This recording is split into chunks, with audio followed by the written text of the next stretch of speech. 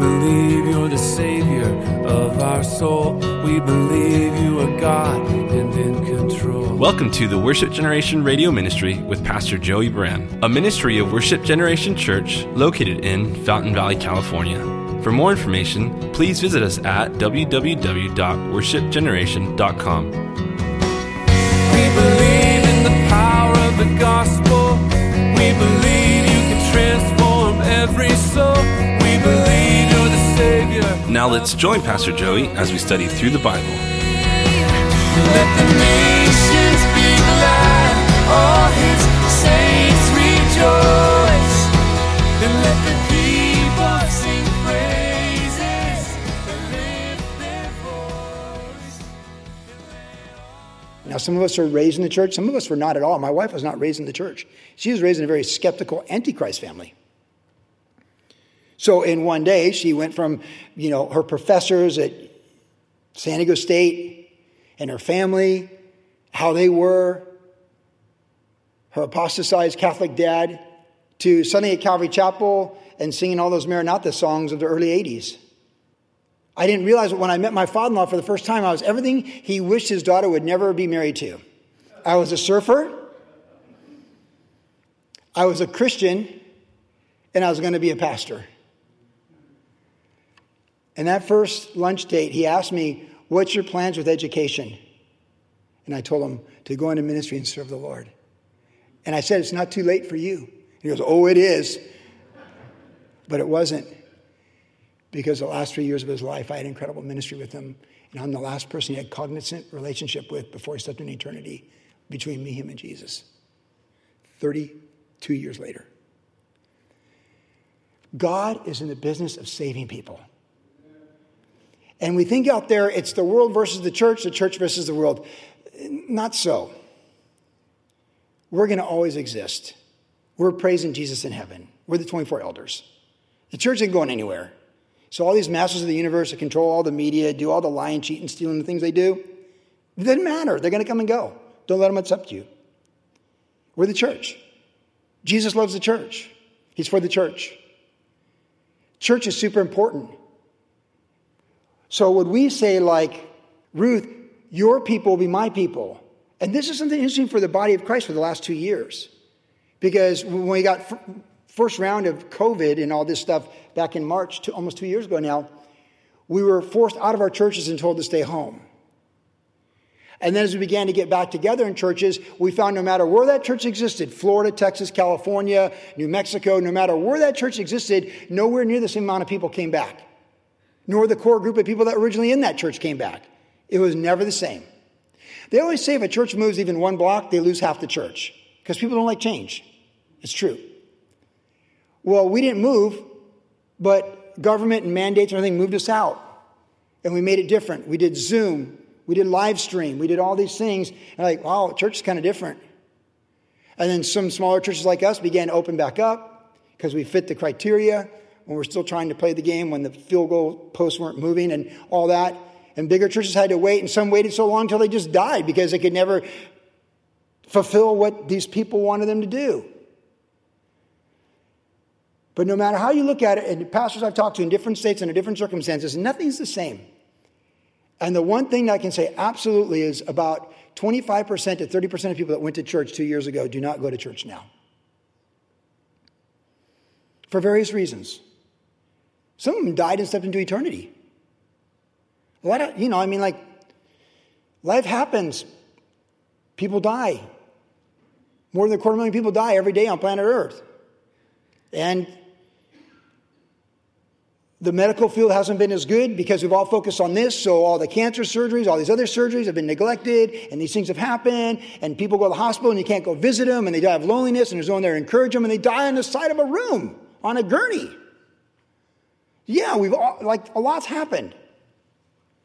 But do you love God's people? Are God's people your people?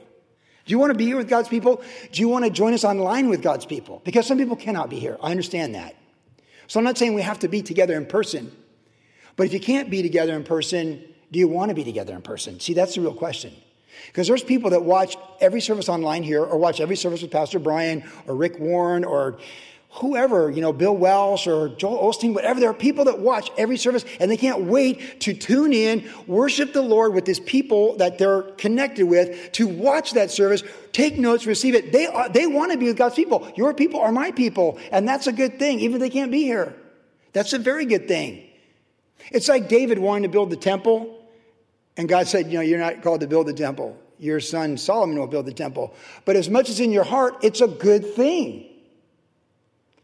So if people can't be with us at church for various reasons, we understand that. But do you want to be with us? Do you want to watch Sam teach online?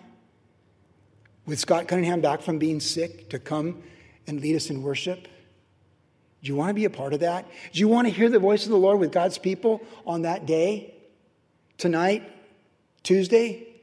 See, she wanted to be with God's people. She wanted to identify with the people of covenant and the church of Jesus Christ on planet Earth. We want people to want to identify with us because we have the keys to the kingdom.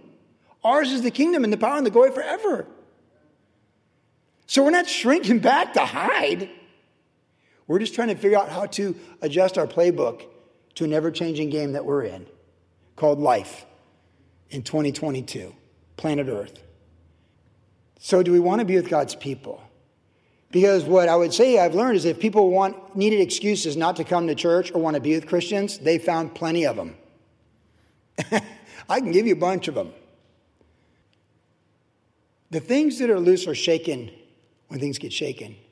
But things that are solid remain. And you don't have to be in fellowship with people to be remaining. But to want to be with them is the key to remaining.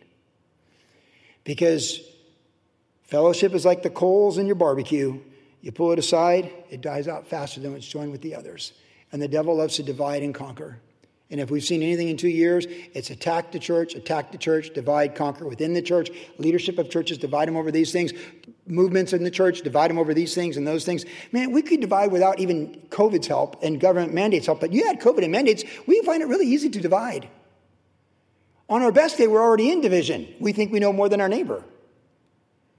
I remember telling Pastor Guy here at Shoreline years ago, I go, Calvary guys think they got it all figured out. He goes, that's nothing. You should hang out with Southern Baptist. I go, really? He's like, oh, yeah, man, we got it all figured out. You don't even know. You Calvary guys are stupid. I was like, well, I thought we were the only guys that thought like that. And we need to love God's people. I want to be with God's people. Let's be with God's people. Let's respect God's people. Let's value the distinctions of God's people. Let's be people of God that love God's people. Because Jesus died for God's people. We are the people of covenant here. And we want to be yoked with other people of covenant. And we don't want to make the bride of Christ the arm, the enemy of the leg. One body. Pastor Chuck Smith used to say all the time, the more you grow and mature in your faith, the less denominational you are. And when you're 60 and close to eternity, you don't have time to fight over petty stuff. There are things that are distinctions like the gospel and not the gospel. I understand that. But like missionaries in a faraway country, do you think people that have served Jesus in Pakistan or Turkey think about what separates them as much as what unifies them? If you've ever been in the mission field, you understand that the church comes together over their common faith and they need one another. Baptists and Calvary guys and Methodists or whatever and Joel Osteen's buddies and Rick Warren's friends, we don't have time to fight each other when you're in Turkey. You need to come together in prayer, agree on what you can agree on, the gospel, reaching the lost, and get to it. Your people will be my people. And I think it's very important for Worship Generation as we look at 2022 that we say, your people, Lord Jesus, your people will be my people. And if we're a follower of Jesus Christ that agrees with Jesus that his people are our people, it's going to be better for us. It's going to be better for planet Earth. And it'll be better for the fruit from our lives. Now, she also said, your God will be my God. This again is just so profound. Because she's broken off from her family. Jesus said, he said that unless a person hates their family, they can't follow him. That's a very strong passage there in the Gospel of Luke. And takes up their cross and dies themselves. It's one of the most powerful passages of Scripture in the entire Bible. And he's not teaching to hate people per se, but he has to be supreme. If there's just one relationship that keeps you from Christ, it will keep you from Christ. Jesus has to be supreme. He has to be Lord of all or he's not Lord at all.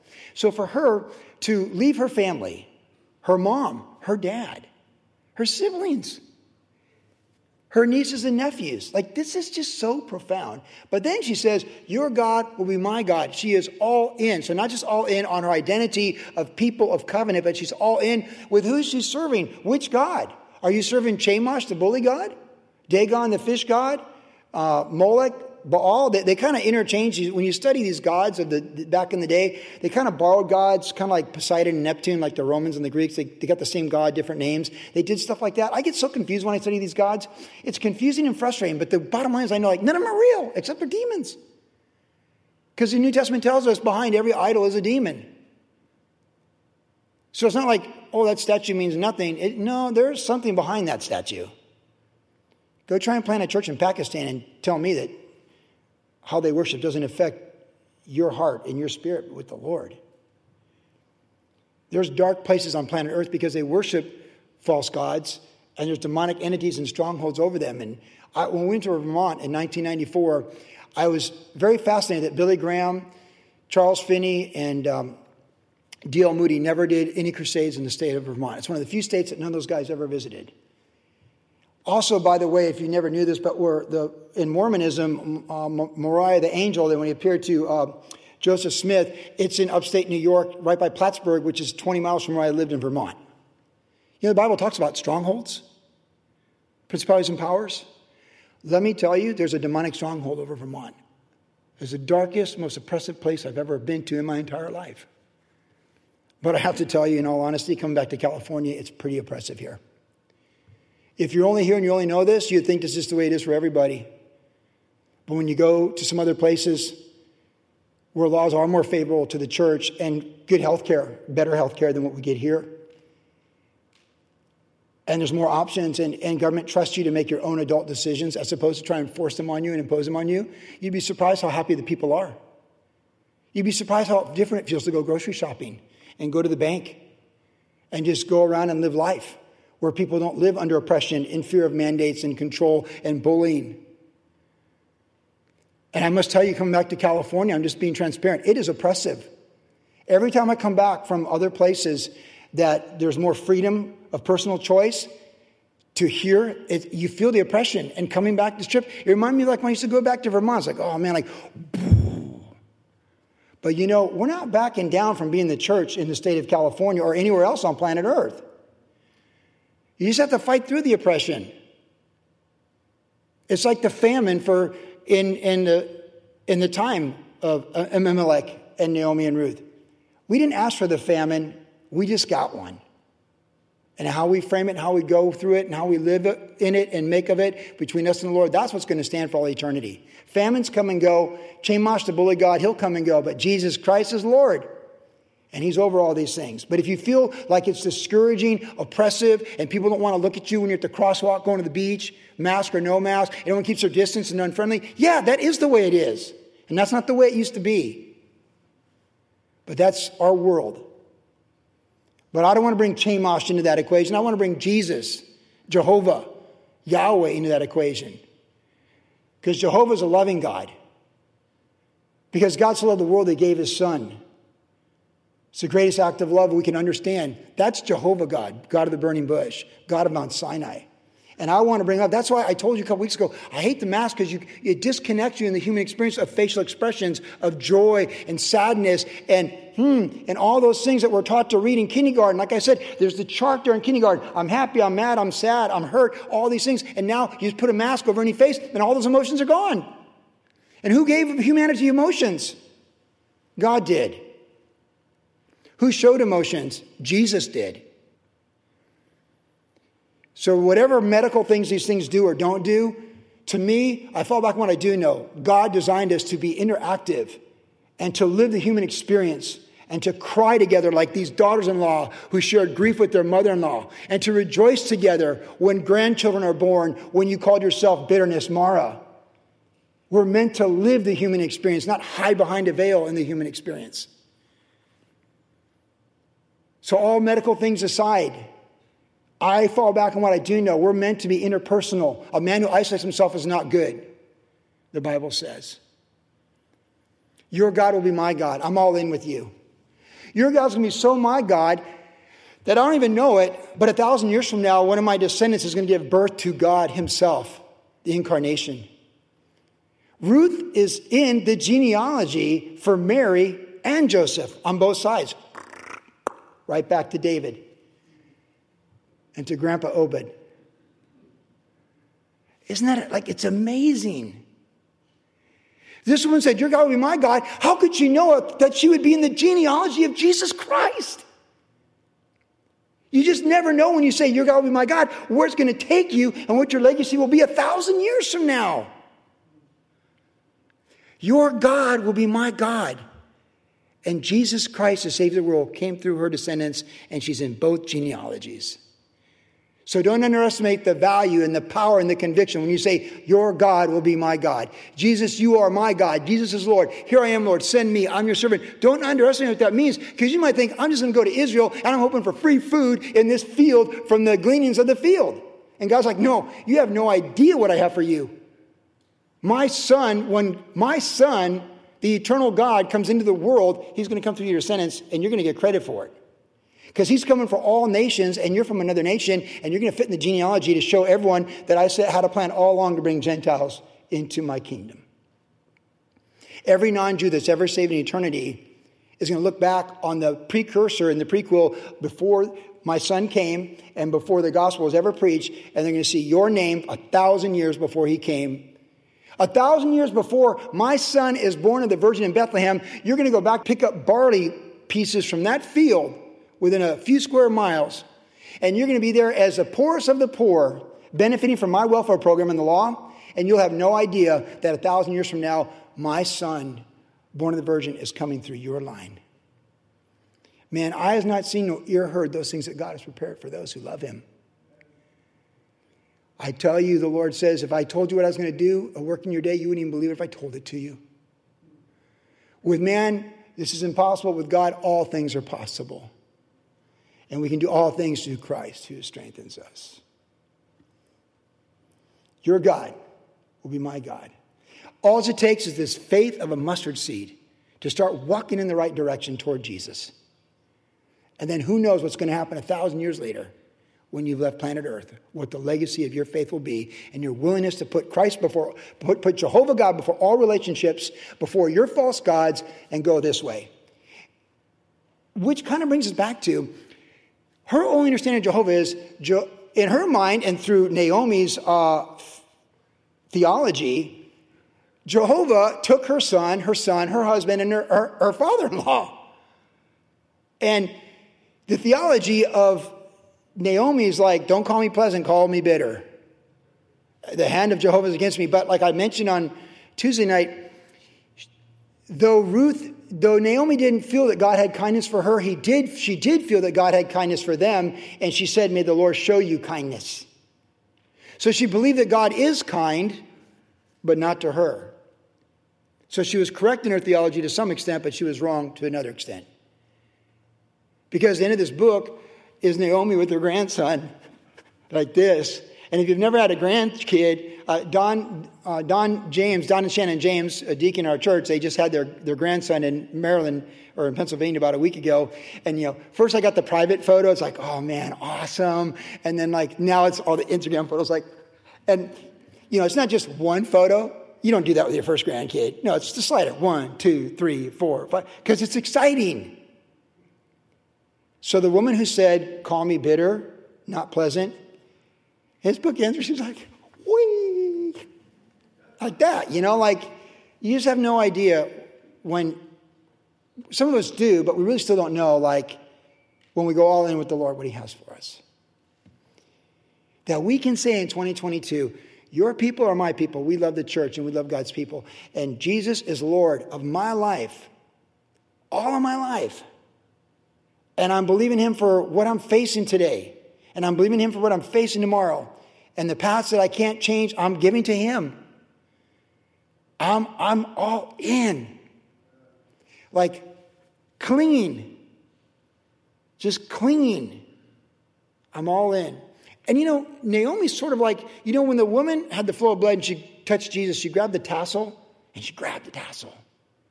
she wasn't letting go. And she had faith to be healed, Jesus said. There's always a flashpoint of faith. So even if our witness isn't the best witness, and even if we've blown our witness, particularly in the last 2 years, we're still the tassel. We're still, even if we're Naomi saying, don't call me pleasant, call me bitter, like we're Eeyore, like, oh man, oh, I lost my job because of this, or I did that, and now I'm sick, or whatever. Like, you know what? Forget about it. You're still an ambassador of Jesus Christ if you've given your life to him. And we're still a flashpoint of faith for desperate humanity to grab onto the King through our lives. And I want people grabbing onto Jesus through me in 2022, through us, through his church worldwide in 2022. What could be more worth living for in 2022 than to have non-believers grab onto Jesus through your life? That's a life to be lived, no matter how oppressive or dark you live may seem spiritually or practically. It's how you frame it. Famine, everybody's dying. Your people are my people, your God's my God. It's all how you frame it through the eyes of faith. In verse 18, this closing thought, it says that she was determined. And this was the big challenge on Tuesday night as well, and it's my challenge to me. I asked myself, how determined am I to really not be like cruise control or autopilot? One thing about driving across country on the 10, you really can't go autopilot. You can kind of in West Texas for parts, but when you're driving Louisiana on the 10, or Houston, between Beaumont and then Beaumont toward Lake Charles and Baton Rouge, like you gotta be all in. Your head's got to be on a swivel. There's trucks everywhere. You get back on the freeway, you're back in the game.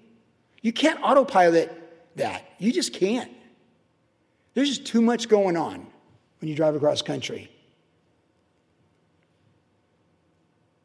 I would maybe want to use cruise control. I only used it a couple of times in West Texas where like it's the gift that keeps on giving. For hundreds of miles. San Antonio, El Paso. 500 miles.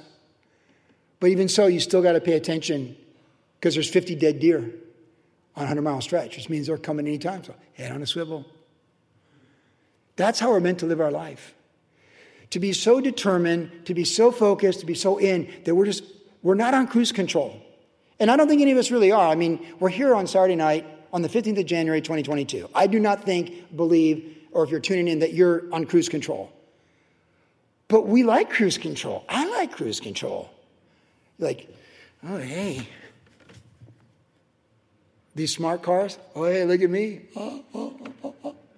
Right? Why do you think they're making these things like this? Because we like that. We gravitate toward easy, soft, complacent. And again, Pastor Chuck used to say, the difference between a rut and a grave is depth and width. We are not in a rut. I don't believe we are. I don't believe I am. I hope I'm not. And if I am, I better get out of it quickly for all of our sake. But we want to be determined. So, Worship Generation Body of Christ, I just want to encourage us to be very determined to keep the things of Jesus fresh, to keep the praise of Jesus fresh, to keep the calling of Jesus fresh, to keep the promises of Jesus fresh, because they were so fresh and powerful and alive and active to Ruth. She wanted everything. The people of God, the promises of God, God himself, Jehovah. And she's willing to let go of everything she knew because she was all in. So my challenge to me from this first chapter of Ruth is to be all in. Because sometimes I'm not all in. But we gotta bring it. We gotta bring the fire. We gotta bring the juice. We gotta bring the A game, man. We got Church of Jesus Christ, we gotta be all in. We need the determination of Ruth going after Naomi in Ruth chapter 1. Your people are my people, your God's my God. We need to be all in, whatever it takes. So that's my goal for 2022, and I hope it's inspiring to you to learn from her life. That'd be your goal as well. No looking back. We can't look back. Forget Chemosh, the family behind, whatever God, just forward. fully determined, framing it through faith and confidence in the living God in a new year. Famine or no famine, whatever. We're crossing the Jordan. I'm going to go be with your people and your God. Amen.